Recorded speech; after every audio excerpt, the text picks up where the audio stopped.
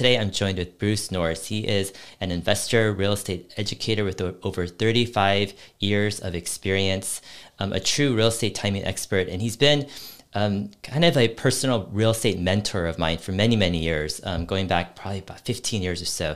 And I'm delighted and excited to have Bruce on the show. Welcome, Bruce. Dave, thanks for having me. I appreciate that. Yeah, thank you. So today I wanted to focus on kind of understanding the market, because I feel there's so much noise going on with real estate, and you have a lot of sensational people and videos and articles talking about a looming crash, but then we're seeing the market just being very resilient after COVID. And so I wanted to kind of give people a bigger overview on what's happening, what to expect in the market. But before we dive into that, because that's going to probably take a while, I wanted to have you share kind of a bit about your real estate background, what you've seen over the years, and kind of how you are able to time the markets. And for those people who don't know Bruce is in California, in especially the real estate investment clubs. He is one of the most sought out after speakers over the past 20 years. He's been able to, in 1997, he came up with this report saying California real estate is going to double in the next 8 years. But this was after many years of a lull, which is an amazing thing to call. And then in 2005, 2006, he came out with the report that said, it was called the California crash. That he basically forecasted the California downturn in 2009, 2010, that area. And then in 2009 or 10, I remember going to a few of your seminars, and you were saying this is the lifetime of an opportunity of a lifetime. And you were just encouraging people to double down and to get as much as they could during that time. And over the years, I've been just fascinated by how you're able to do things that seem contrarian. When the mood is just super pessimistic, right. You've been like, this is the opportunity of a lifetime. When everyone is saying bubble, or when everyone's saying this is going to the moon forever, you're like, wait a minute, it's going to crash 50% or more, in a few years. But I haven't been able to see someone over the past 25 years or so been able to call the ups and the downs on both sides, Yes. Multiple times over the years.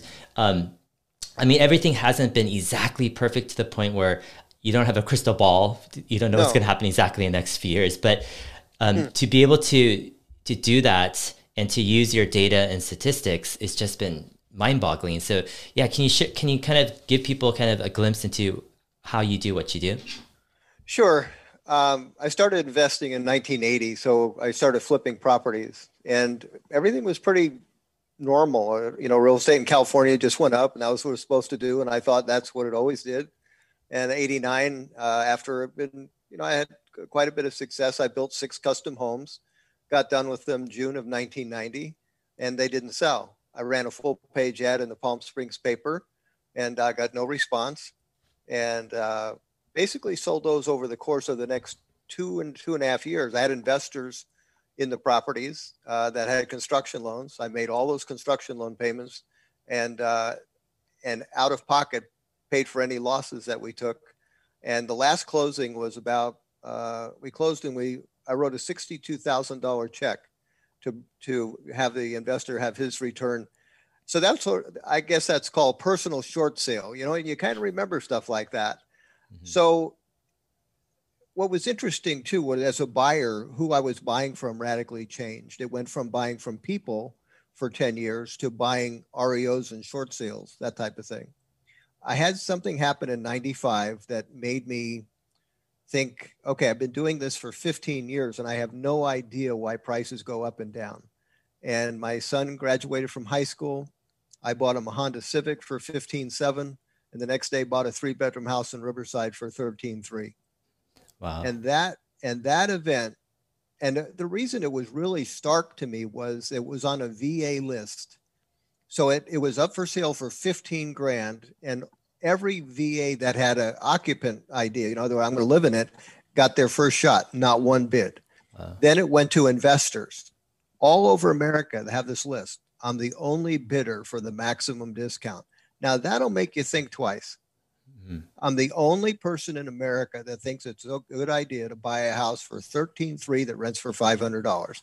And that one event coming off of 1989 and 90, I thought real estate would never go up to the bottom of now 1995, 96, where real estate clubs were just like, oh, when will this ever end? And so I thought I'd get to the bottom of it. And basically, I wanted, first of all, I figured somebody else had. That was true. So I went to the library and I pulled up any article for 25 years written about real estate price movement. So went to microfilm, read every newspaper article, magazine article for anyone that said in advance, this is what's going to happen. And that was not common at all. It was always 1 year away, or this is what did happen. So I thought, you know what? I wonder basically if it's possible to appraise the state of California in advance. And that was what I had in mind. And so for the next 18 months, all I did was collect data on every topic I could think of that impacted price movement without drawing any conclusions, by the way. And that is so important when you're chasing the truth, is don't go into it with a preconceived end result. Because I see a lot of reports. That's my, matter of fact, that's my number one question. When somebody tells me they've written something, I ask them, why did they write it? And I'm just curious, because what I want to do is know where to put my own money the safest place. That's my goal. So for 18 months, all I did was collect data, and it's so easy now. You just click on something and put a PDF behind it. You have every report in the world about something. But back then, I actually had to earn the right. I went to libraries all over California, and I had pen and paper in hand, and I literally wrote down, like if I found affordability, I would write down from 1975 to whenever where I was, 1996, every number for every city and make a chart of it. Now, I didn't know if it mattered or not, but it's what I had to do. Interest rates, unemployment, foreclosure numbers, on and on, category after category. Now, so I have all this stuff and I don't know what's meaningful. And I went to Maui on a vacation and I started overlaying the charts, because what I was trying to find was what I call an initial event. If this happens, it dominoes into other things. And I had 2 boom cycles and 2 bust cycles. And so I literally didn't know how to put them on a computer. So I laid them on the ground and I had yardsticks. And so I blocked off like one section of a boom time. And I played with the charts to see if there's a sequence. And it had to replicate or it didn't count. In other words, it had to be true the next time too. Anything that was like a false lead, like consumer sentiment, that sounds like, oh gosh, that has to be true. Nope. So, you just toss out stuff that wasn't true. And basically, by the end of 1996 in December, I had figured out what I thought was a formula for saying prices were going to go up, and they were not going up. So that's what's significant too, is that you're writing this not when the mood is wonderful. It's really easy to write something like right now, California real estate's doing really well. Well, thanks for the report. It's important that it precedes it, because then there's opportunity when the mood is down. Then if you're excited about something, then you can pick and choose and have a good time, because you don't have a lot of competition. So we wrote the California comeback in 97, why prices will double in the next 8 years. And when I would go to talk to clubs at that time, it was really well received because people were in really bad moods about real estate. But did they believe it? Nah, I don't think so. Because, first of all, I have no background I have no college education. I just am an investor that has street smarts. But I was, that's the thing about putting in writing too, Dave, when you're stuck with it. There it is. Big old cover that says prices are going to double in 8 years. And then when they did, and then they overdid it. So now I'm looking at things. Now, one of the stopping points for California, that initial domino for me, is affordability reaching 17%. Now, I didn't dream that one up. That was from looking at charts. So in 1980, 17%, 89, 17%, first quarter of 2005, 17%. What happens after 17% is hit is ugly inside of 2 years. That's all it is to me, is a warning label. It says that when you're in a legitimate lending market, that there's a lot of excitement at 17% affordability. That's how you get there. It drives prices up versus wages. But if it's a legitimate lending environment, people want them and they get told no. So it stops by just natural causes. Well, what happened in 2005, we flew right past 17 to 11. So I thought, okay, is my thesis incorrect? And so probably in '07, because it had gone down to about 11%, I interviewed a lender in front of an audience of hundreds of people. And I basically just got to ask one question because it was all I needed to hear. I asked her, stated income loans, where does the stated income number come from? And she said, oh, we just make it up. And I kind of let that set in for a minute. And I realized, okay, you just basically said you commit fraud on every loan application. And that's why we flew past 17%. Uh-oh. We're going to give that back. And that was before I understood anything of the Wall Street stuff. You know, that was another, once I understood what they did, to finance all this and sell it and all that, then I realized, wow. So in '06, in the beginning of the year, we wrote California Crash. And once I understood some of the the Wall Street tricks and the leverage that was existing, I added another title. It was called Category 5 with the tornado or a hurricane in the front. So,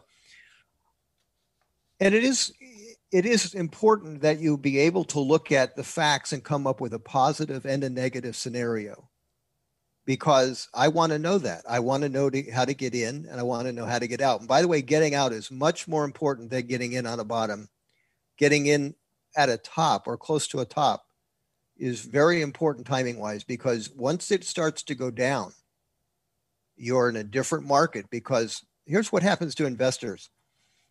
Just for fun, let's say when we were being able to speak in front of an audience recently, I would ask an audience, or tell them, first of all, you have to be very careful in markets that you get spoiled. In other words, everything is selling. I don't care if it's on leased land, it's a mobile home, it's on a dirt road, doesn't matter. You're going to have a buyer for it. But let me ask the audience a question, really simple one, and not like it's a big difference, but how many of you, 200 people in the audience, would say, how many people prefer a two-story house? So you get 15 out of 200. I said, let's add a pool in the backyard. Now you're down to 6. Think about that. I said 3% of your audience said, I love your product. In a down market, you're going to have a big hard time. Now, that's all you did. You didn't do anything really wrong. Put that on a main street. Put it on a dirt road. The things you're getting away with in a good market, you don't get away with in a down market. You have to know how to not get stuck with the wrong inventory.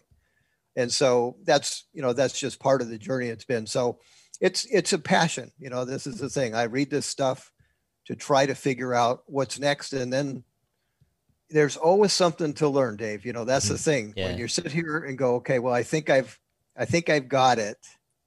There's a line in Godfather 3 where Al Pacino says, every time I think I'm out, they drag me back in. And literally that's what 2020 has felt like, because I'm going to mention just California because I'm most familiar with that. In 2019, we had the best set of stats ever since I've been paying attention to stats. Lowest unemployment rate, no competition from foreclosures, great affordability historically, and we have a price movement of like 2 or 3%. And historically, 15 would be no problem. We didn't go up with the best set of charts I've ever seen. And then we have 2020. So 2019, didn't that feel like a kind of a certain market? You kind of felt like, okay, things are good and they're probably going to be good. So now you go to 2020 and you have the coronavirus that lends all kinds of uncertainty to it. Lots of people have their businesses closed. And now you go up 17.5%. So someone like me who has a history of this stuff goes, okay, that is an anomaly. What happened? What happened in 2020 that didn't happen in 2019? Because the stats were safer in 2019. Mm-hmm. So that's what it's interesting about 2020. Maybe we can talk about that now, or we can talk about it later. Yeah. I mean, I'd love to talk about it because, let's talk about actually the market right now. I think this is fascinating for a lot of people, and then we'll circle back to some of the crash in 2008. That was just, I think, some of the most crazy times. So I watched some of your other recent interviews, and you were saying from April 2019 to April 2020, housing prices were basically stagnant. I guess this was California, $605,000 roughly. Yeah. Didn't move at all, basically. And then from April 2020 to December 2020, so just, in 7 months or 8 months, housing prices went up. I'm assuming this is California again, from $606 to $712,000. So 17.5% increase in less than a year. So what are you thinking during this time? I mean, because a lot of people are thinking, it's going to crash the real estate market, but then you see this, opposite effect. How are you processing all this? Well, it's really important to have a history of the knowledge of it. So when you crash in price, again, it really helps to understand and look at all the stuff with a mind that says, okay, I don't have a preference to outcome. I just want to know what impacts price. So let me give you a couple statistics, and then you tell me what you think. When 1980, 81, 82, interest rates are basically 15% for real estate. That's the mortgage rate. Your unemployment is 10%. If I just tell you those two facts, how do prices do? Well, I've listened to you. I followed you enough where I know it doesn't matter. If your audience absorbs that and you say, okay, well, if you tell me that's coming, I'm headed for Dodge. Well, interesting. It depends. So what happened in the 80s, you had foreclosures go up, but they only became 24% of the market. So trustee sales, which is the final process of a foreclosure process in California, to sales was 24%. And I think what that means in the practical sense is that if you're an appraiser and then you're in 1982 and you've got a comp that's 80,000 and you got the retail comps at 130, you can throw out the 80 because it's only 1 out of 4 and there's a reason for it. It's a foreclosure, not really a comp. Go to 1990 to 96, that number changes to almost 40% of the market. Now the appraiser is going out and seeing 10 houses and 4 of them are discounted. It impacts what he can do. In 2009, they were 80%. That's crazy. Of the comps. They were the market. So as a flipper, I bought houses that were worth, 2 years before, 365, bought it for 65 grand 3 years later, put 20 grand in it to fix it. Had it up for sale for 125 grand. And the appraisal come in at 95. Well, why was that? Well, it's because all the comps were the 65 grand comp. And the appraiser had no choice because the way the market was treating appraisers was you're the bad guy. And if you come in at 125 on that house, we're going to have a review appraisal come in. And if it's 95, you'll never get another appraisal job. Now, if you know all that, then you just said, are they ever going to build another house in California? Well, the answer is yes. And you ought to buy a few of those because you're not going to do that at 65 grand. Sure. Yeah, definitely. And so, I mean, okay, now let me continue that thought. Yeah, go for it. So I did all that. I said all that to say this: you have to be concerned about foreclosures getting out of control to have price damage. That's why I said all that. So what are the odds of that? You have a lot of people that aren't there making their payments. Do you think the mood is let's foreclose on those people? I don't see that at all. And our lenders actually got wiped out when they were aggressive in 2009. When you were selling a house for 65 grand that you had lent 365, I think you probably have a pretty good memory for that. So you'll probably go, why don't we just tack it at the end, And foreclosures that get back to the lender are damaging to the market. Foreclosures that are bought at trustee sales by a cash buyer are not. That's a completely different game. So right now, California specifically has passed a law that says if you're the winning bidder at a trustee sale, the state of California can come over and take it from you. They're just going to keep it as a rental. So how you're going to get an overwhelming amount of have to sell properties in the California market, I just don't see it. Yeah, I mean, so I mean, and a few other things I think you mentioned too was the super low interest rates are allowing people to just refi, stay in their own houses. Yeah. So you have people, and then with the appreciation going up, you have lots of people with lots of equity in their houses. So that's a force going against kind of, maybe a lot of foreclosures coming on the market too. Can you expand on that? Yeah. I mean, this has probably been the safest 10-year time period of getting loans, right? Everybody's been on good behavior as lenders. They had no choice. So your borrower had to actually have a job and a credit score and a down payment, and then prices exploded. And the things that we did in 04 and 05 was refi all our equity out every time we had a chance and go play with it. Buy a second home, buy a motor home, whatever. This crowd has not done that. By and large, largest equity position ever, biggest percentage of fixed rate loans ever, lowest interest rates ever. Well, I don't see how you're going to create a massive amount of foreclosures on that. I don't. So what was interesting about 2020, because I really had to think about this, how do you go up 17.5% with all this uncertainty? Mm-hmm. And there's always been a statement. So I've heard realtors talk about, well, the reason the volume of sales are down. So 400,000 sales basically for the last 10 years. Well, why is it low? Their reasoning was, well, we don't have enough inventory. I can tell you from looking at charts, I know that's absolutely not true. It's not true. You get the most volume of sales. And usually California has a run of about 3 or 4 years of extraordinary sales. So if you take a look at 76 to 80, 85 to 89, boom, 2002 to 2006, straight line up on what? On lower and lower inventory.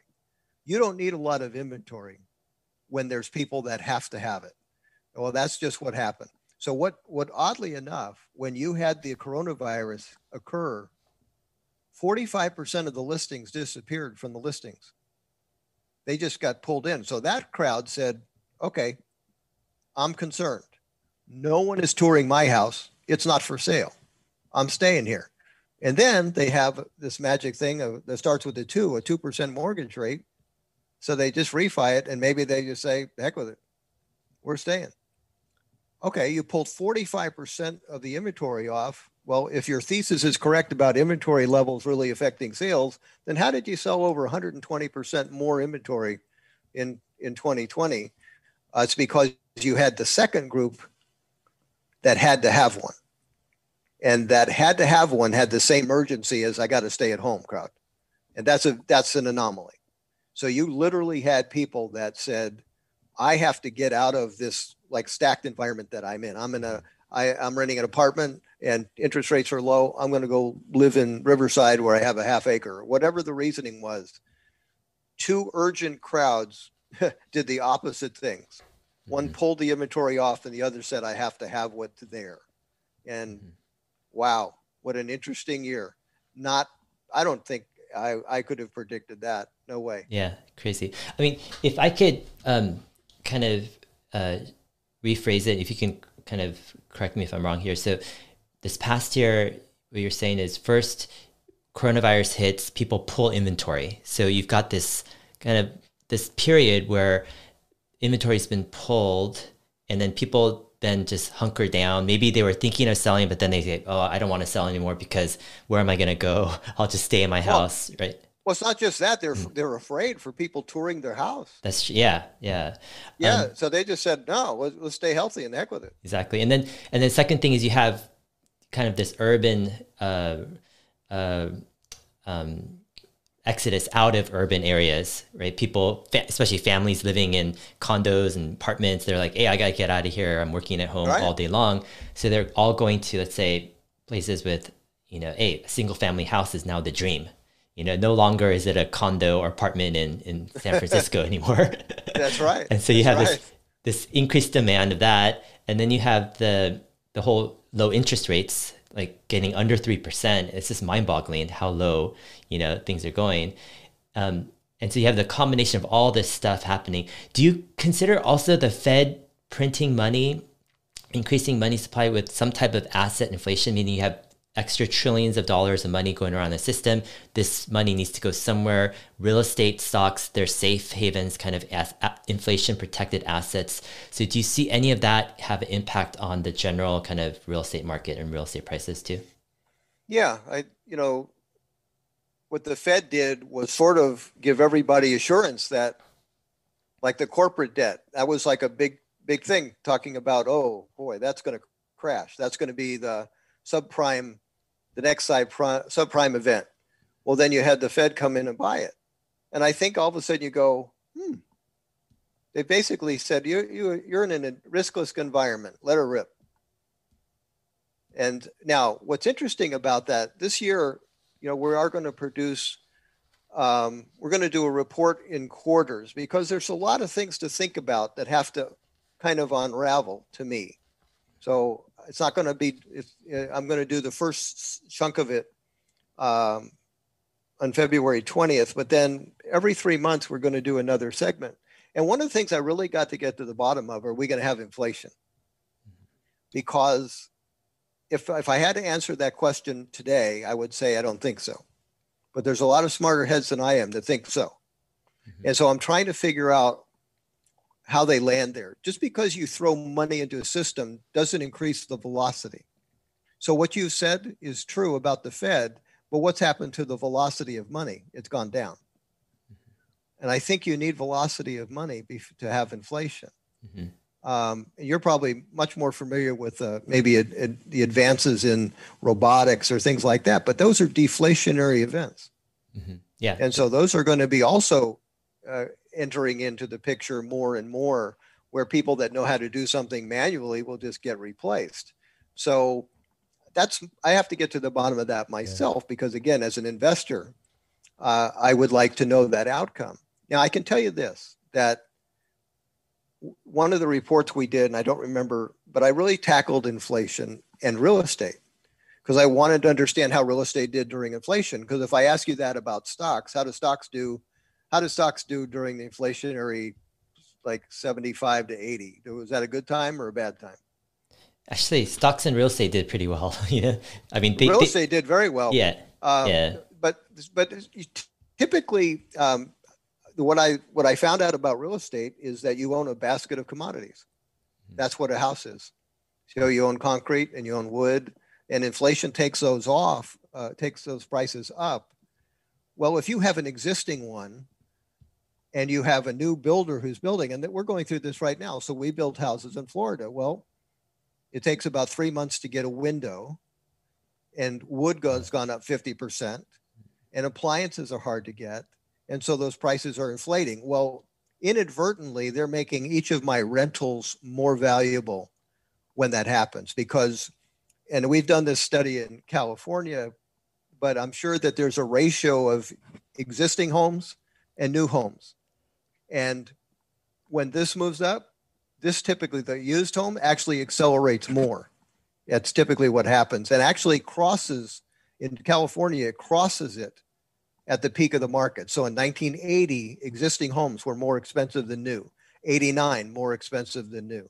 So that's, I have to say, I don't know that statistics nationally, but I do know a basket of commodities. That's what you own when you have a rental house. Interesting.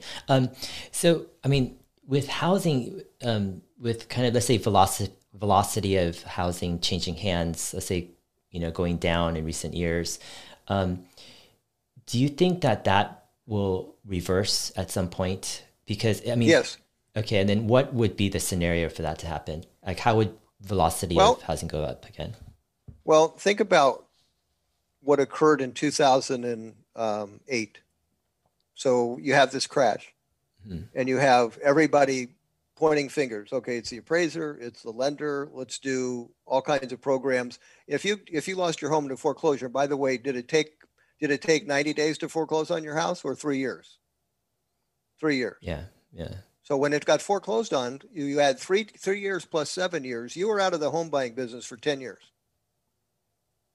Well, you probably want one now. You actually can get a yes answer from a lender. And by the way, that's in large part responsible for the apartment boom.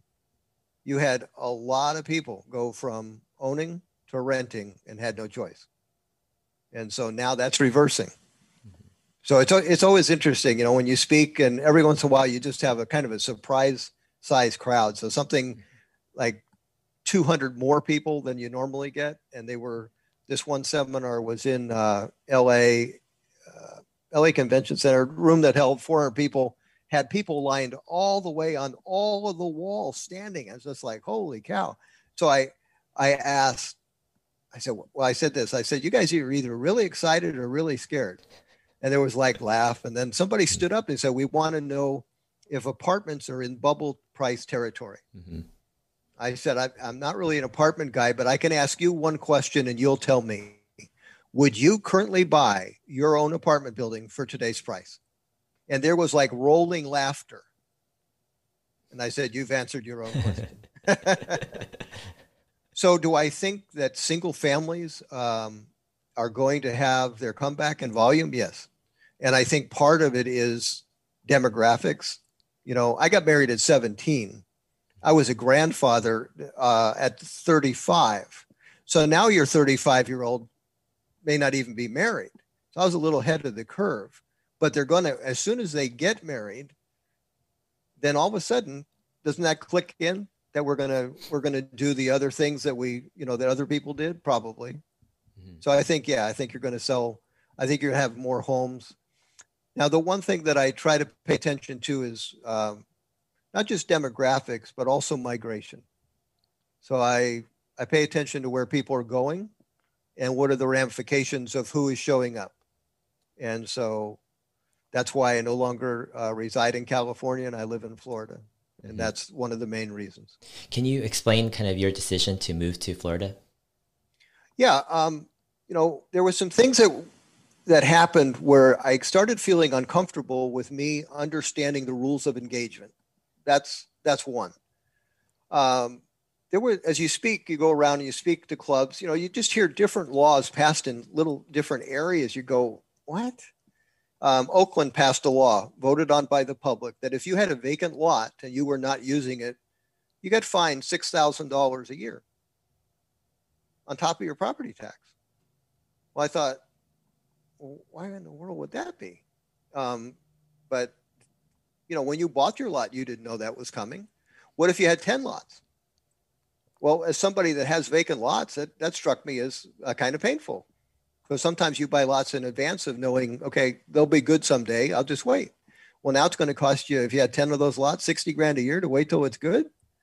Well, what would be the reaction would be maybe you could just have my lot. Mm-hmm. Well, see, then it dawned on me, oh my God, is that actually the plan? Do you want my land so you can use it for what you want? That bothered me. So that's those little things started happening. Mm-hmm. We had an election where there was something on the ballot about rent control, and it was voted against. And a year later, we had rent control. And I didn't know that could happen. And so in a seminar, we had a panel of legislators come in, and I wanted to get to the bottom of how things were approved. What has to be voted on by the people? What can be trumped by the legislator? And then over that, what can be trumped by a governor? And it turns out when you have an emergency, it's almost a free-for-all. You can enact whatever it is that you want without the approval of the people. That bothered me. So now I was already out of California with a fair amount of my real estate already in Florida because of another thing, and that's migration. California right now gains population only by babies being born over people dying, period. It loses migration of adults constantly and in growing numbers, and will for the foreseeable future. Those are buyers and renters of real estate. Florida has about 85 to 90% of its growth by migrating adults. So not babies being born over people dying because they have older population. Those are on par. But in Florida, all of the gain is by migrating adults. Well, they have to rent something or buy something in real estate. That's a very impactful thing over a long period of time. Another statistic that's important of who lives here is the elderly population is the largest percentage of anywhere. Well, that sets off another chain of events. When you're 65, you have two medical people in your life. When you're 85, you have seven. So think about that. That means that over the course of the next 20 years, if that statement's true, 350% more migrating physicians, nurses will show up to Florida to take care of the 85-year-olds in the next 20 years. That's the safest business plan I know. I'm 68. I bet next year I'll be 69. And if I'm 85, I'll probably need a team of people. And that to me is a safe business model. When I moved a lot of my real estate holdings a few years ago to Florida, I thought the senior would be my renter. Just by luck, honestly, the Villages is the fastest growing tract, if you will, in America. So it's number one. That's where I have my rentals, close to the Villages. And where I live, Lakewood Ranch, is the number two fastest developing area in America. So I didn't look at that and say, oh, I'm going to go there. It just so happened that's what happened. But when I bought close to the Villages, not in the Villages, but close, I thought, who will be my renter will be a senior that doesn't want to live in the Villages, which is a kind of graded, confined area where you have a golf cart and you go to lunch and you go golfing, and you didn't want that. I thought that would be my renter. Nope. Almost 100% of my renters are nurses or doctors. Mm-hmm. So that makes perfect sense to me. Mm-hmm. My granddaughter got a phone call from Florida, and her husband is a male nurse, and they were offering bonus money if he would come to Florida. So it's like you're a smart tech worker, and San Jose calls you. That's what's going on in Florida. They're trying to get medical people here, and will bonus them to show up. Awesome. Interesting. I recently moved to Texas, Austin, and the real estate market is on fire. It is crazy.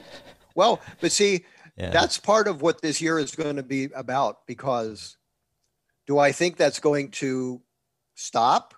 No. As a matter of fact, California's got some decisions to make. So one of the things we're going to talk about the next few months in these reports, we just had to prepare for, I have a radio show, and we interviewed some people that were accountants, people I've known for a long time. So just looking at some of the proposed legislation in California and for the Fed. So it's a kind of a double whammy. So I think probably we're going to have higher federal taxes. That makes sense to me. So if that goes to 39%, and you live in California, you're already at 13.3 at the top end.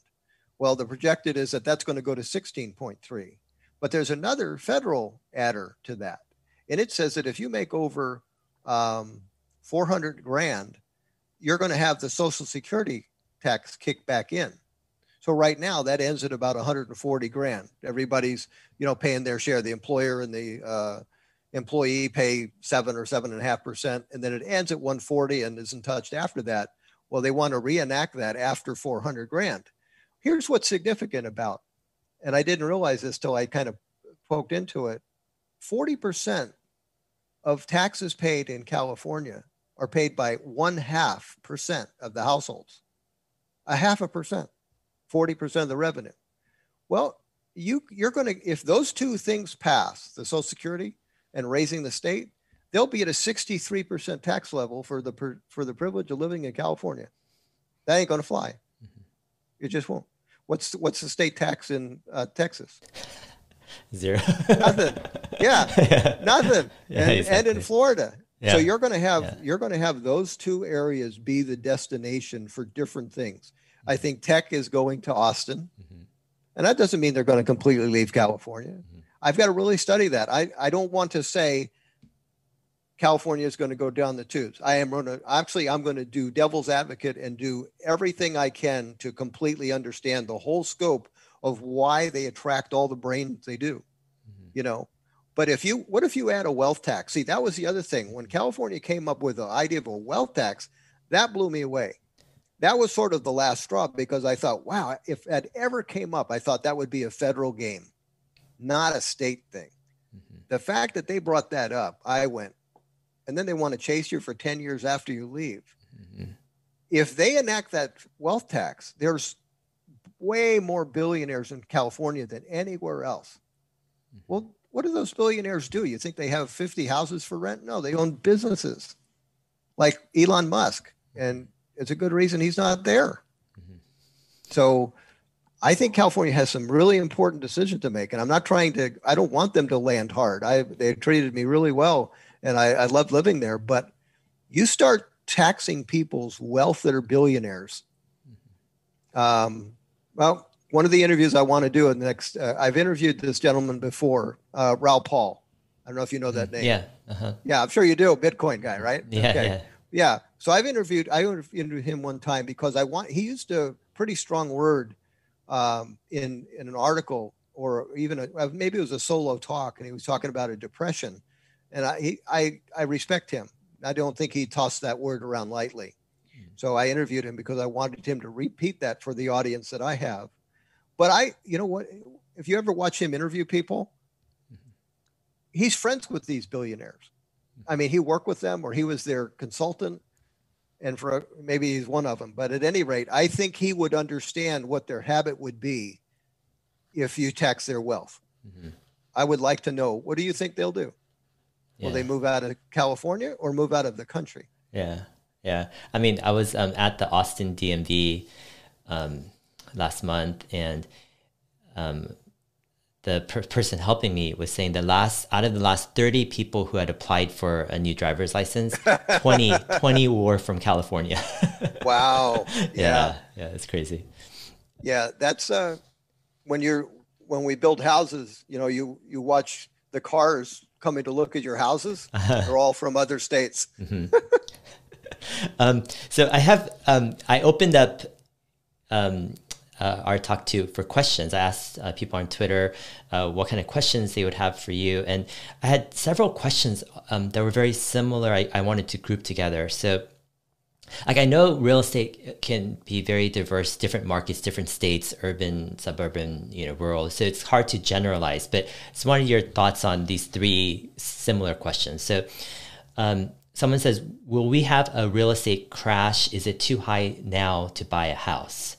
Another person says, I'd be curious to know what Bruce thinks if there will be a correction post-COVID or if this is the new normal. And another person says, how will looming evictions affect housing prices? Should first-time home buyers delay their purchases until later this year? Okay, I wrote a report called The California Crash saying the prices could go down by half. So a really good question is, did I sell my house, my residence? Because that would have been a really rational thing to do. Mm-hmm. At the time, it was worth $1.4 million. And I thought about it, and I even responded to an ad of a guy that had a rental. And I called, I said, I'm not your typical renter. I'll pay you a year in advance. He said, wow, that sounds really great. He says, let me ask you a question. Do you have any pets? And there was a pause, and I went, I'm so glad you asked that question, because I just found out why I want to own a house. I don't want anybody to ask me anything. Mm-hmm. So to the people that are going to wait to own your own little square in the world, mm-hmm. I'd say that's not the right attitude. That's not why you own it. Mm-hmm. You own it because it feels different. It does. Mm-hmm. That was a big goal for me. I mean, I got married at 17. It was 21 until I owned a house. And I literally remember mowing my grass for the first time and feeling like a man. I had my name on a grant deed. Now, I didn't have any equity and the windows didn't open.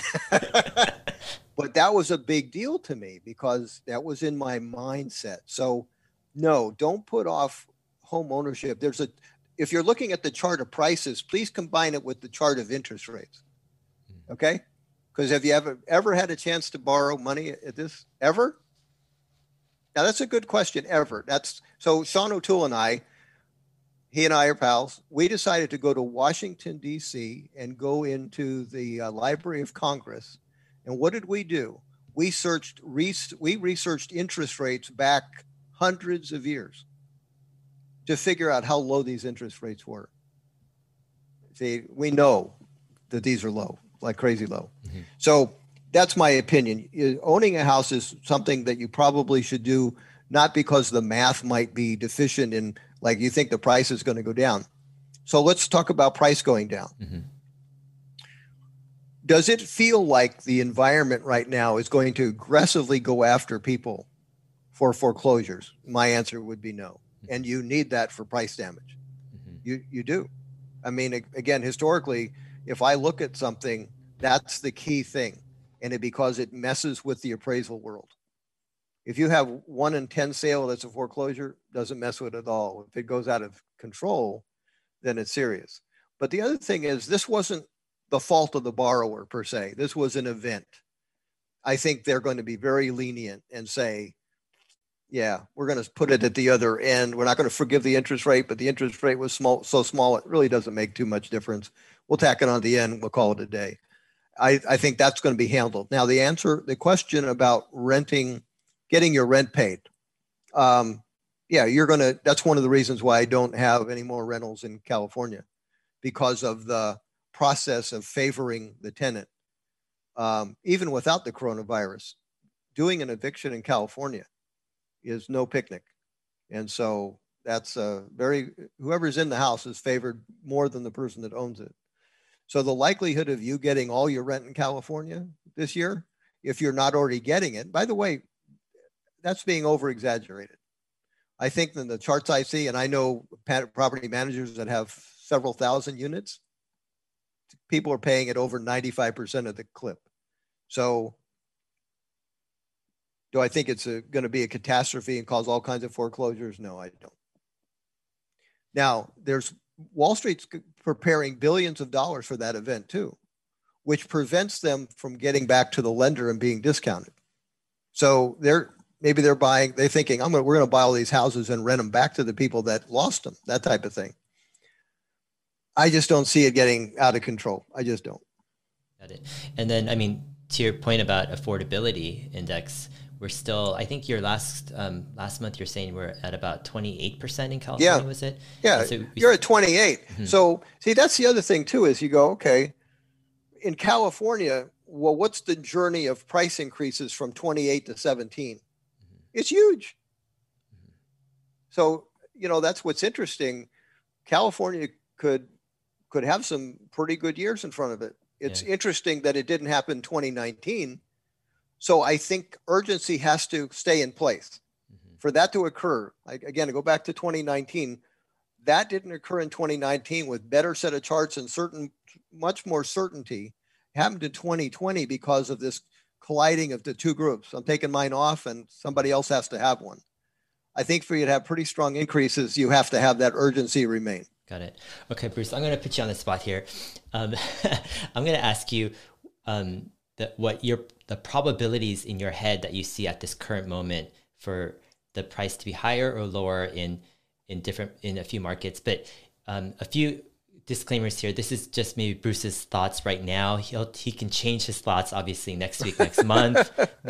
He's constantly researching, so don't hold anyone to this. But just current kind of random thinking right now. California, in 3 years, let's say 2024, do you think the price will be higher in 2024 than now or lower? And what probability would you give it? See, I know you want that answer, but it's not, I don't even know how to answer it honestly, because I don't know if we're going to have round 2 of a coronavirus. Okay. I don't know if the businesses that got closed are going to actually just like what percentage of restaurants. Mm-hmm. I'm not buying the unemployment number that we have. Uh-huh. So, I mean, I think it's probably quite a bit higher. I can tell you this, that if you have low inventory matched with this urgency, you're going to go up. Mm-hmm. That's what's going to happen. If you have tons of foreclosures, then you'll go down.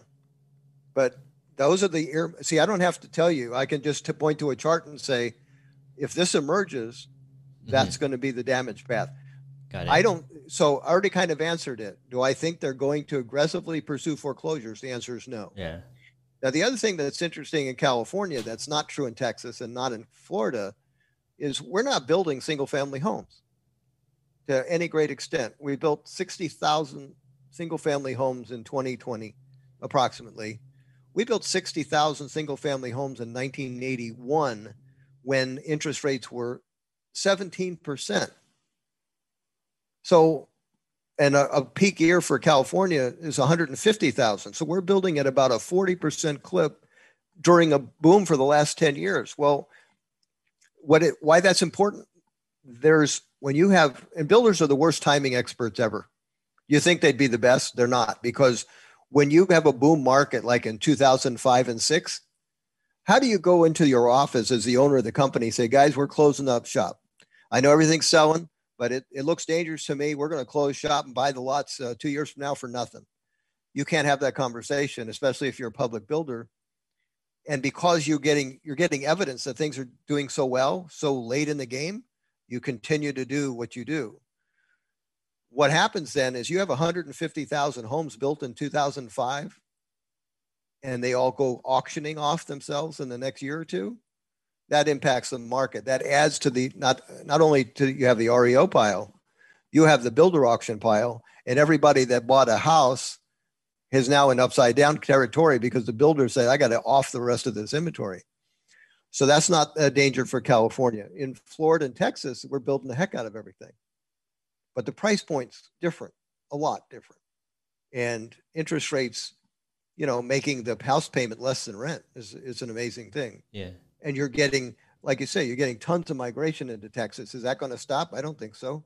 Mm-hmm. So if you asked me that question about Texas, I'd say it'd be higher. In Florida, I think it'd be higher. Mm-hmm. Now, traditionally, those two states don't move like California. Mm-hmm. They don't. Yeah. Now, will that change? See, it could. See, that's one of the things that this year I have to analyze. Okay, why did California double the median price of the nation? Because it wasn't always true. In 1974, it was $3,000 higher than the median price of the nation, 34 grand to 31 grand. And all of a sudden, we left the building and got to 150%, then 200%, and 220%. So typically what happens when we get to that level, there's a few things happen. If you're a senior and you have a house in California and you want to relocate, that money goes much further somewhere else. Mm-hmm. So you got tons of equity, and now you could literally retire in Texas and Florida and live in a much nicer house for much less money. Mm-hmm. That's part of what happens. There's people that can't afford it. They migrate out too. So the higher your price is relative to the other neighboring states in the country, you lose people. That's historically what happens. Mm-hmm. Yeah. One of the things is in Austin the past few months, it feels like the price appreciation is so crazy in the past. So ever since realtors are saying ever since mid-December.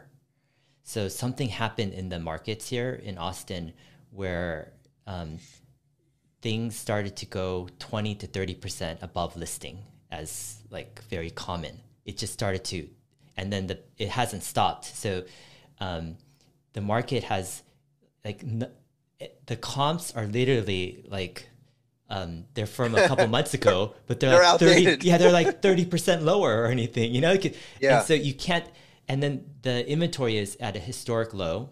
Well, that's what I was just going to ask you, is how much inventory is for sale. Yeah. So once again, you have this urgency. Mm-hmm. Now, and I fit that bill. When I decided to move from California, mm-hmm.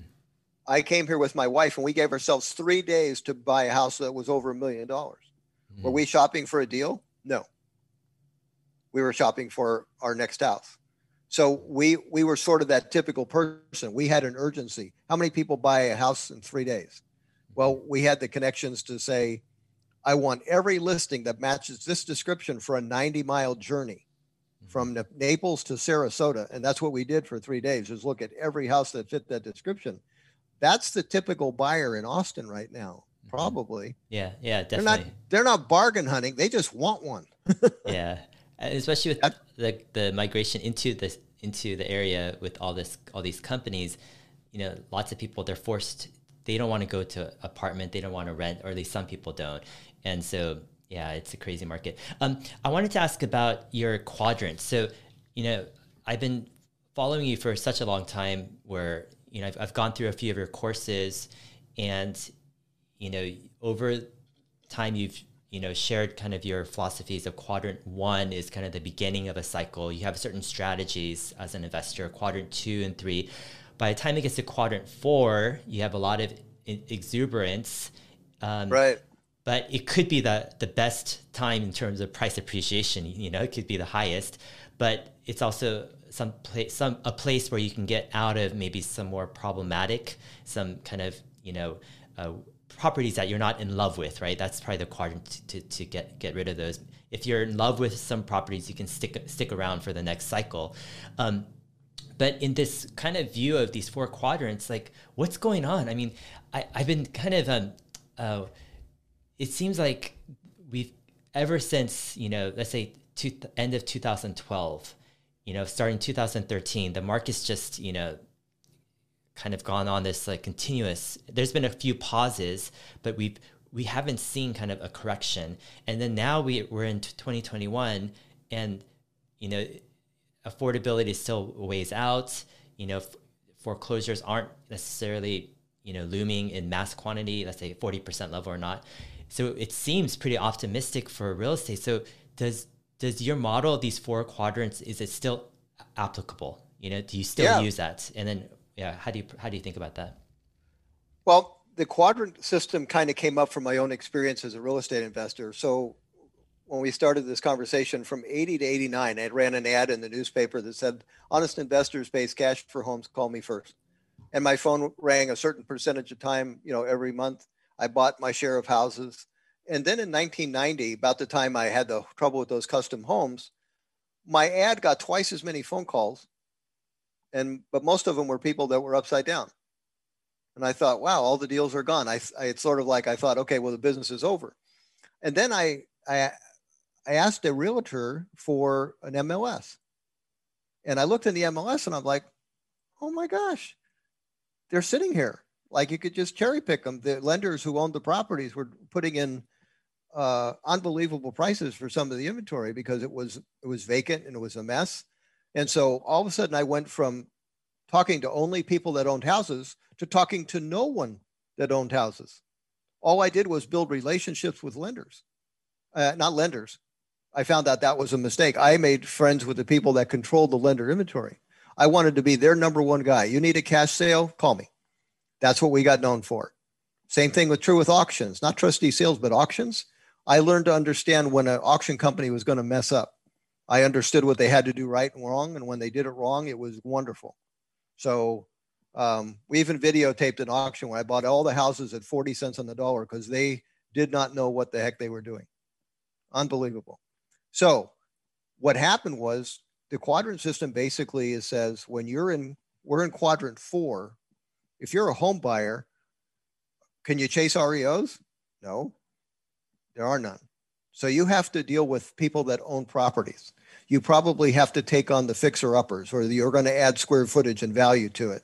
That's what you're going to do. Or you build houses. That's what quadrant four said. Now, as quadrant four matures, you just have to be really careful about holding the wrong inventory. What's on fire? Land. Land in Florida is going up probably 40% every 6 months. That's crazy. Yeah. Now, when land goes down, I mean, like 1 second after quadrant four, you get into quadrant one and you own land, it could go down by 100%. It could be completely worthless. So just to give you an example, after the downturn started, I got a call from a guy saying he got this piece of land, 20 acres in Moreno Valley, and he went on to explain it for about 5 minutes. And at the end of that explanation, I said, to be honest with you, I can't pin a positive value on what you own. I think it has negative worth. He says, yeah, I know. So the thing that was the best thing in the world a year ago, and that's why quadrant four is important to understand when you're reaching the limits. Now, affordability is one of those limits. You have euphoria going on, and then all of a sudden you get to a breaking point where lenders cannot say yes. Now, one of the problems with Texas is they've never reached an affordability repetitive breaking point because they usually don't go up in price like crazy, and neither has Florida. So you don't have that history. So that's an interesting dilemma. you also have migrating people coming in that maybe have more wealth. They're bringing in more money than Texas is used to. And maybe they make more money than Texas is used to. So you could see that continuing for a while. So quadrant one is the end of the boom. Now, if you get into a foreclosure scenario that goes crazy, well, then you change your buying habits. By the way, your negotiating skills change too. So now in quadrant two, I'm not talking to human beings. I'm talking to realtors that control inventory. That's a very different negotiation. Because what are they interested in? They're interested in the easiest commission check possible. So let's say I didn't know you. You're a realtor. You have a listing that I'm really interested in. So here's an exact example. A listing agent that knew of me but we had never met, had 3 triplexes listed in Moreno Valley for 40 grand. When I got to his office, it looked like Krispy Kreme donut. It was like a long line of people wanting to make offers on that property. That didn't surprise me. So I literally was in line with my offer. I sat it on the desk, and the offer was full price, all cash. Here's a cashier's check in full amount. He looked at me, he says, I don't see any other offers. Because I had just become the easiest commission check for him. And we did business for years. So the idea is, how do you control them to say, I'm going to get first shot? When you're talking to individuals, that's a whole different skill set, very different skill set. That's the quadrant changes the skills you need. Your team building in quadrant 2 with people that control inventory, auction companies, REOs, and short sales. And in quadrant 4, you're very good over the phone getting people to say yes to other things. Now, quadrant 2 is when prices are devastated and the mood is bad. So here's a perfect example of me knowing what to do in quadrant 2. I'm interviewing Doug Duncan, the chief economist of Fannie Mae, first quarter of 2015. To prepare for the interview, I do a study for the Fannie Mae's year of 2014, read their quarterly financial statements, and in it said that 25% of Florida's losses came from one state, Florida. Well, that put a big smile on my face because California was already in quadrant 2. Well, why was Florida still in California was in quadrant 4. Why was Florida still in 2? They had a 4-year foreclosure process. I got a big smile on my face because I know what to do in quadrant 2. And you don't have any competition. You buy land. And so I'll call up my best friend, Alex. I said, there's got to be a builder that has a tract of homes he can't use. And we were in escrow the next day, and that's where my rentals are. So that's the advantage of understanding where you are, because you know the inventory to chase that's not popular and you get it for nothing. Got it. I mean, like, let's say California quadrant 4, when did the quadrant 4 start in California? And then how long can a quadrant 4 last? I mean, is it just until it hits that, affordability yes, and some other factors? That's the only repetitive thing that I've ever seen. See, that's why I come to those conclusions. I'm not married to affordability. Show me a chart that tells me it's over. I want to know it's over before everyone else does. And I want to know it's over before there's ramifications to what I own, right? So affordability number reaching 17, 1980, 89, 2005. If you had sold all your stuff, you would be selling to a euphoric crowd. And 2 years later, it would not be euphoric. It would be inventories up by 300%.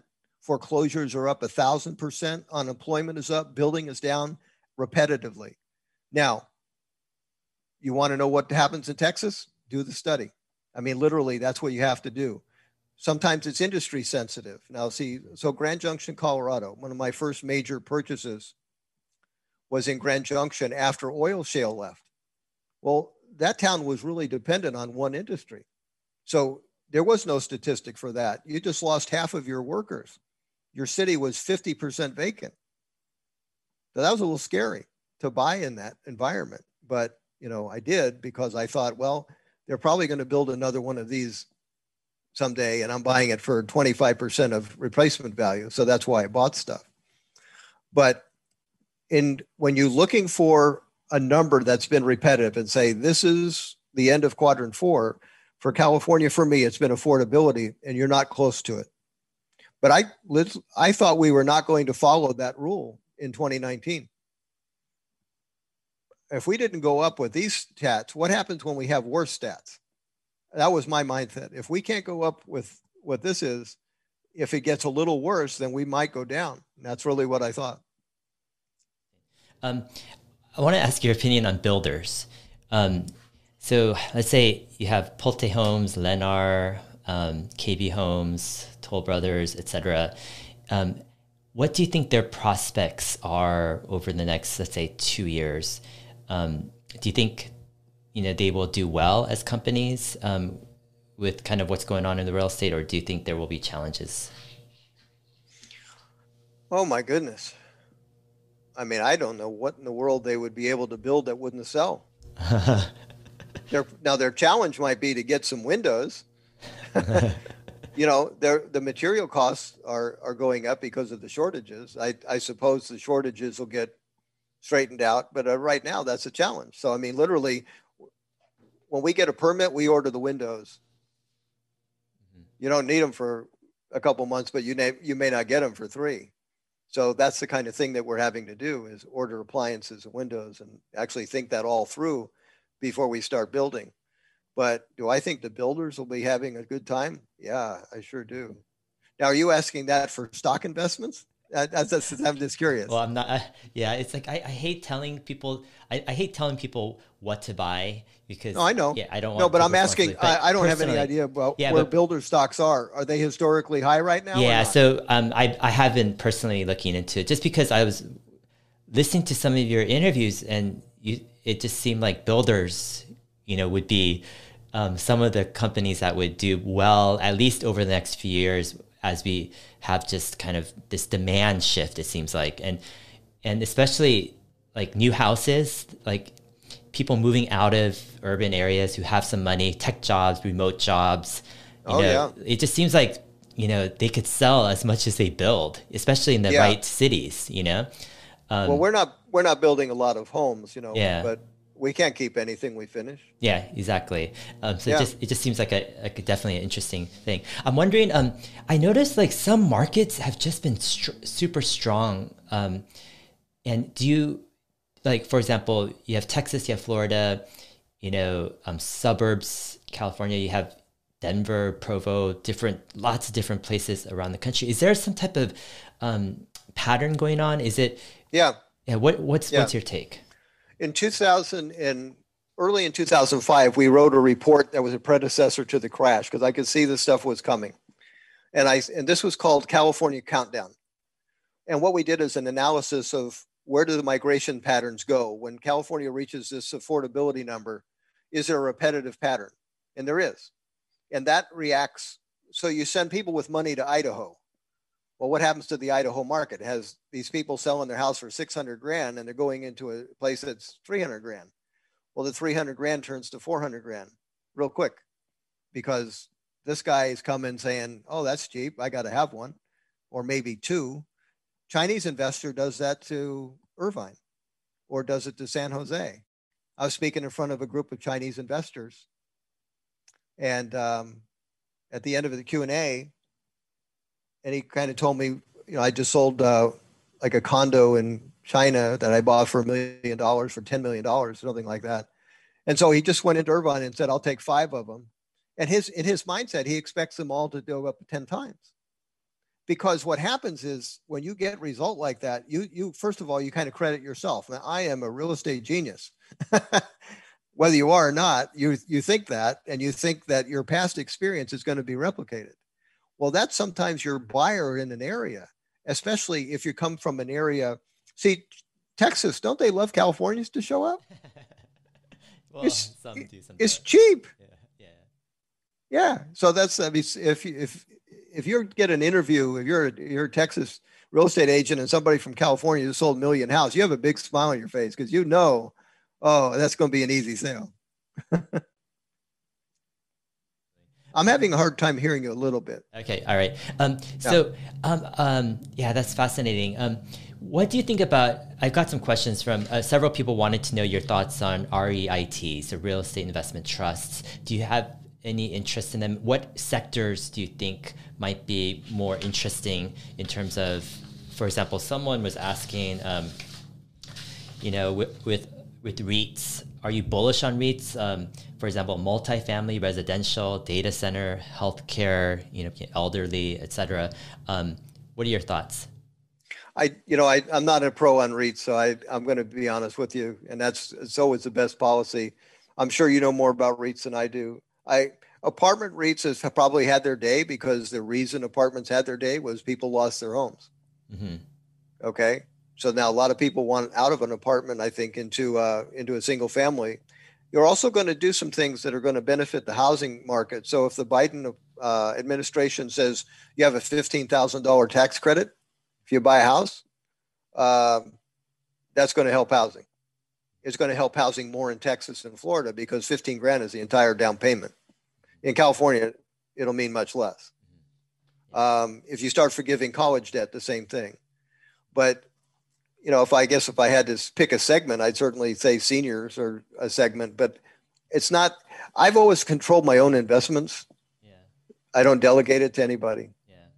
I'm curious. I wanted to actually ask you about controlling your own investments with real estate because, I mean, Warren Buffett has said in the past, he likes real estate, but the big kind of challenge is the management, with tenants. And in my experience, like I love real estate. I love the concept of, kind of the ability to own something, the land, the building, the usage, to go ride the trend of a growing area, especially if it's just an area that you see in 30 years was just going to blow up even more. Right. But the challenge, in my experience, has always been kind of the tenant management. If I hand off property management, I don't get as much of I'm kind of meticulous. I really want things well done. And property managements tend to, I don't know, I don't feel as comfortable. But when I manage my own properties, you get those phone calls, those text messages, something plumbing has blown up or something, I need your help right now. It's like this video of a sprinkler just like shooting up in the air, it's like, I don't know what to do. And you have to like drop everything for this stuff. What's your take on management, especially with single family houses or, residential units? Do you manage your own stuff or do you just, delegate it? How do you find the right people to do that? Well, that is the challenge, is finding the right people. Do I manage my own stuff? No. So I'll go back to the Grand Junction, Colorado example. So this is a long time ago. So this is 84, 85. I remember this lady's name, Mary Simpson. Mary Simpson managed my properties. I never had to go there. And I was in Colorado and I was in California. She was a godsend. But how did I get to Mary Simpson? I interviewed every property manager in Grand Junction, Colorado, every one. So I was really meticulous about picking who I thought I could trust from a distance. Nothing is easy investing from a distance. I live in Florida now. I built the homes that I own in Leesburg about 4 years ago. 4 years ago. You know how many times I've gone to see them? How many? None. Really? Wow. None. Not even after they're done? Once they were done, I have not seen them. So yeah, when we get finaled and stuff, but no, I've delegated it to a guy, Gun Property Management, and he's awesome. I don't discount my fees because I have volume. I'm his best customer. That's what I want. I like the commission check for the realtor. I want me to be the easiest. If he calls me up and says, we got a problem, it's fix it. So I'm like you, but I delegate it. I don't want that phone call. I don't want that phone call. That would aggravate me. But he knows that he can keep those in great shape because I will say yes to what needs to be done. I don't go, can we wait on that? No, I don't do that. Interesting. But it doesn't take my time. Yeah. I mean, it also helps owning the right stuff in the right area. So see, California investors by and large, what do you own as rentals? Well, you get deals on stuff. That's what happens. Okay, wow. It's not a great area, but wow, what a steal. I'll rent it and I'll make cash flow. It goes up. Well, the area doesn't really change. It can go up 300% and still a crummy area. People Mm-hmm. still are parking their cars on their lawns. You know, Mm-hmm. that's just going to be a truism about certain areas. It's always going to be a headache when you own literally when you own a property in an area. What I drive through and I think in my head, what percentage of households will live in this area? Most California investors own properties in areas that would be occupied by maybe 25% of Californians or whatever, wherever it is. In other words, the 75% of the best tenants go at the wife's going, no, don't even stop the car. I want to own my rental houses where 100% of the people would say that's safe. I'll live there. Mm-hmm. That's the big difference. So your Got it. starting point is have great inventory. And that's why the new houses is really nice because Yeah. it's got a big advantage. Yeah. I mean, did it help to, in terms of management, to concentrate your real estate holdings with this new, building development you did in Leesburg, Florida, and to just kind of, Well, yeah. there's a plus and a minus to that. Uh-huh. The minus is you can have hurricanes in Florida. Uh-huh. So a hurricane can go over like a lot of my inventory in one shot. So and why that comes to mind is it actually happened. We made the hurricane channel. My track of homes made the hurricane channel pretty much about within a year of it being done. Now, the nice thing about Florida construction is that because of all the regulations, you're building these things to 160-mile-an-hour wind. You have to have flood zone over the floodplain.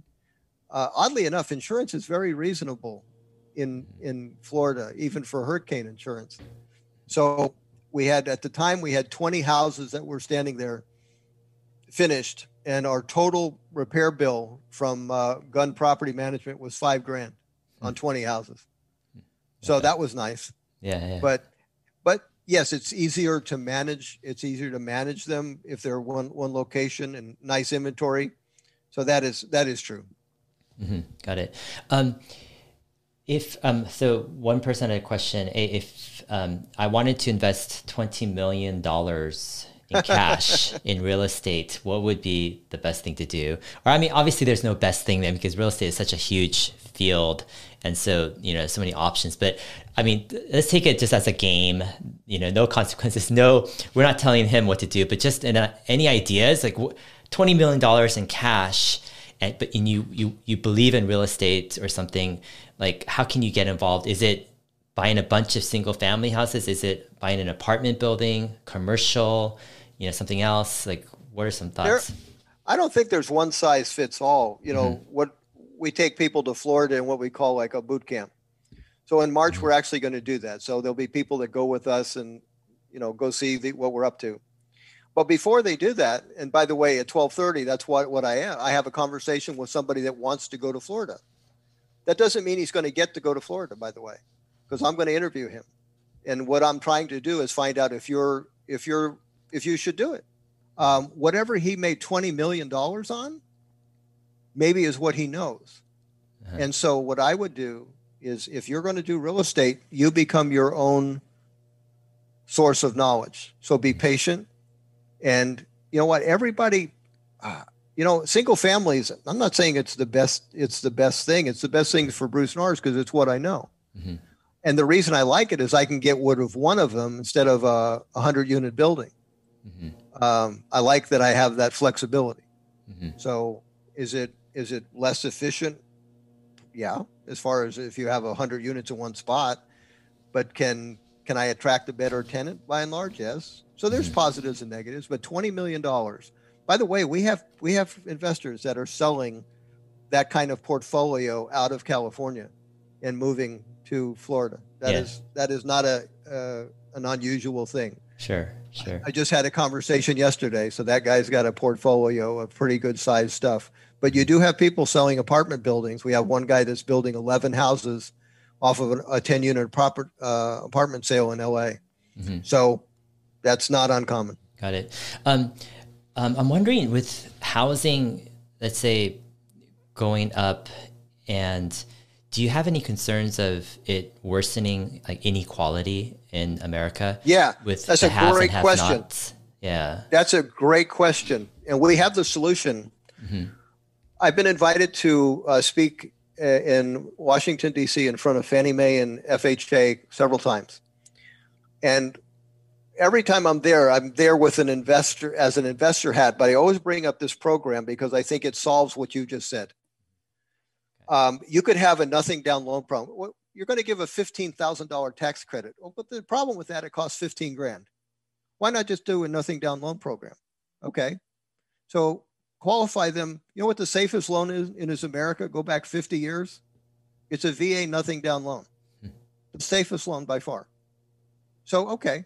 What do they want? They want somebody to have some reserves.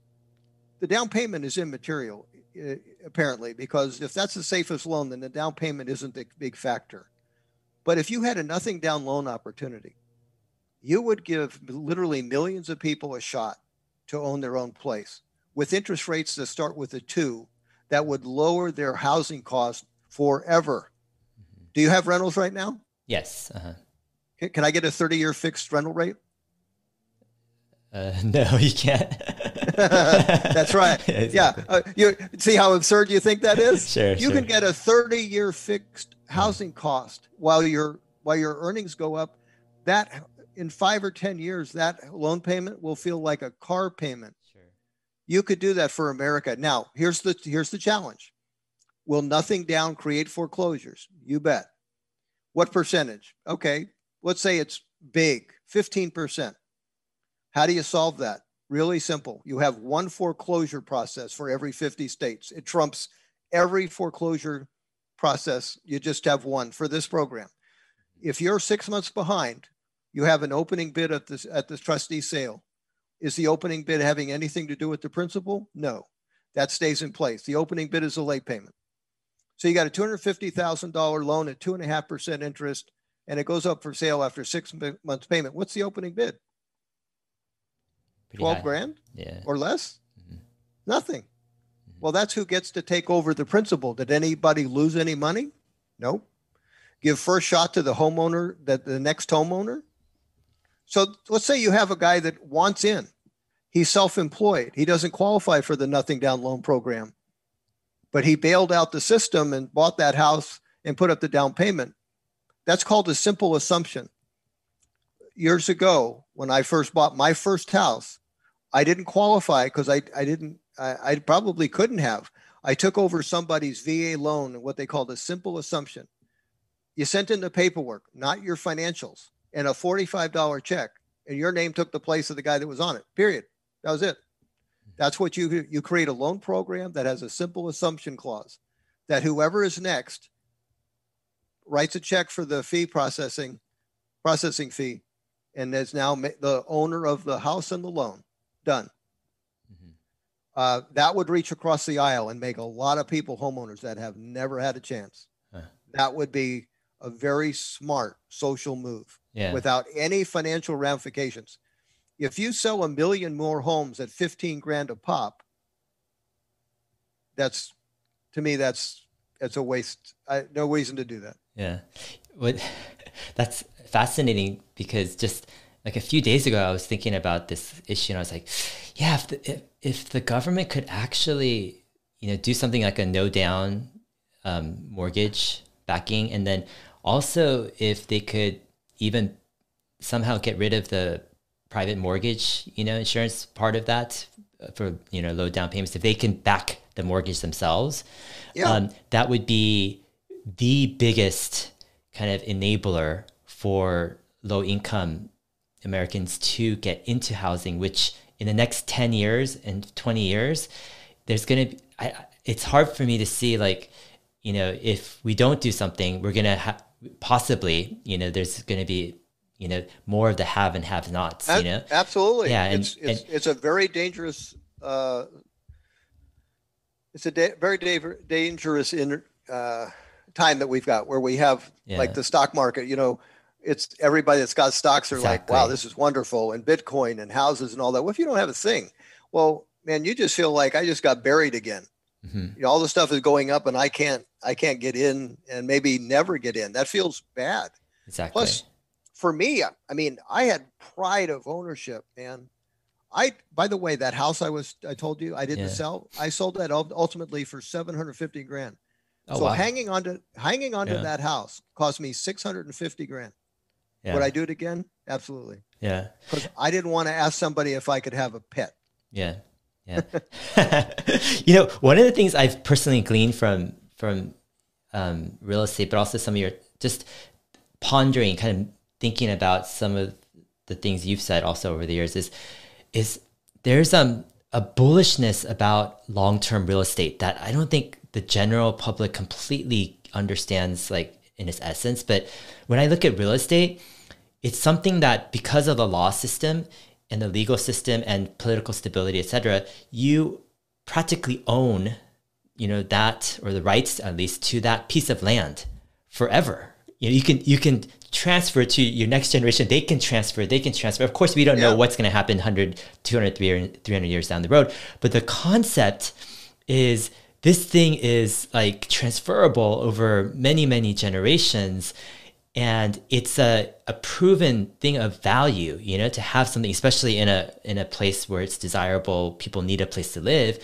And so in some ways, when the market goes down and let's say people's attitude, sentiment toward housing is pessimistic, you know, they're like, oh, it's never going to come back. I remember in 2009, 2010, the sentiment was so pessimistic, like just, you know, people just didn't want to touch housing, etc.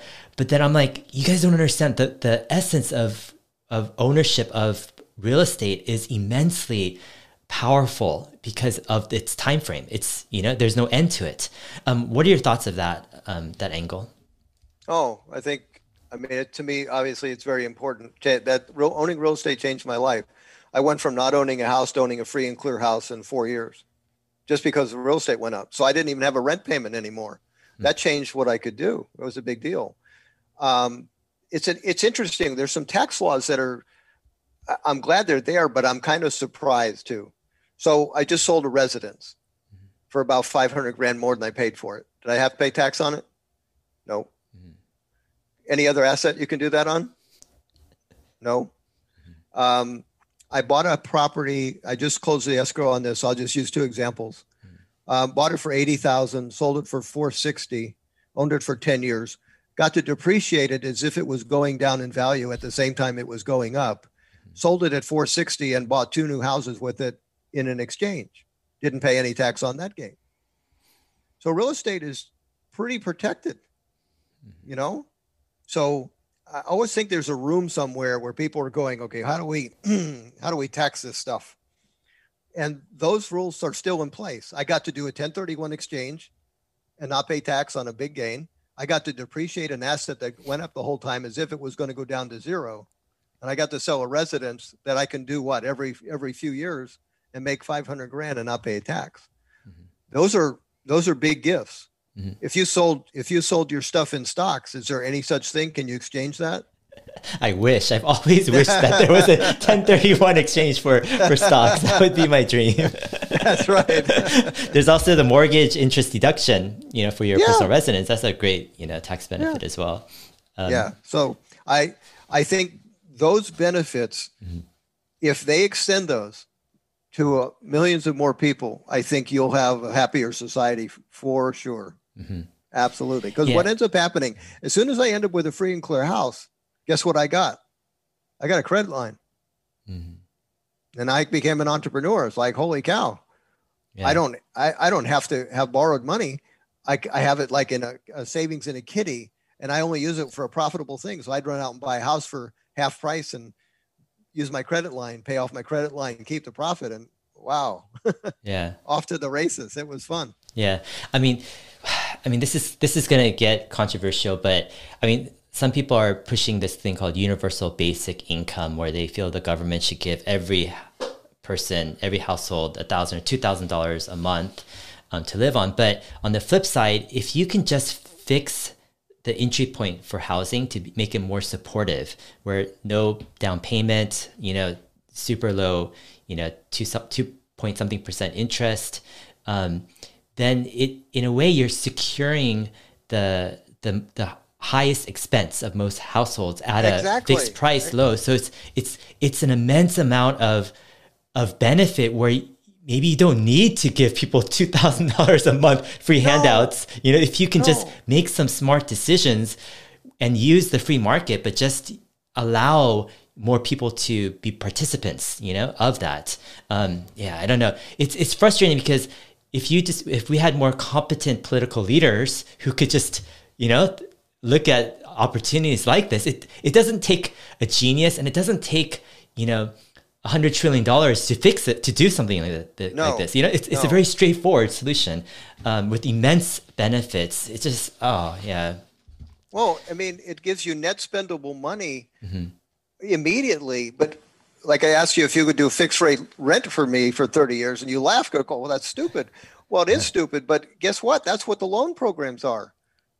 I'm glad they're there, but because it creates just a different feeling. You just went into your home. Well, that's just a different feeling. And the more people that have that, I think the more pride they have.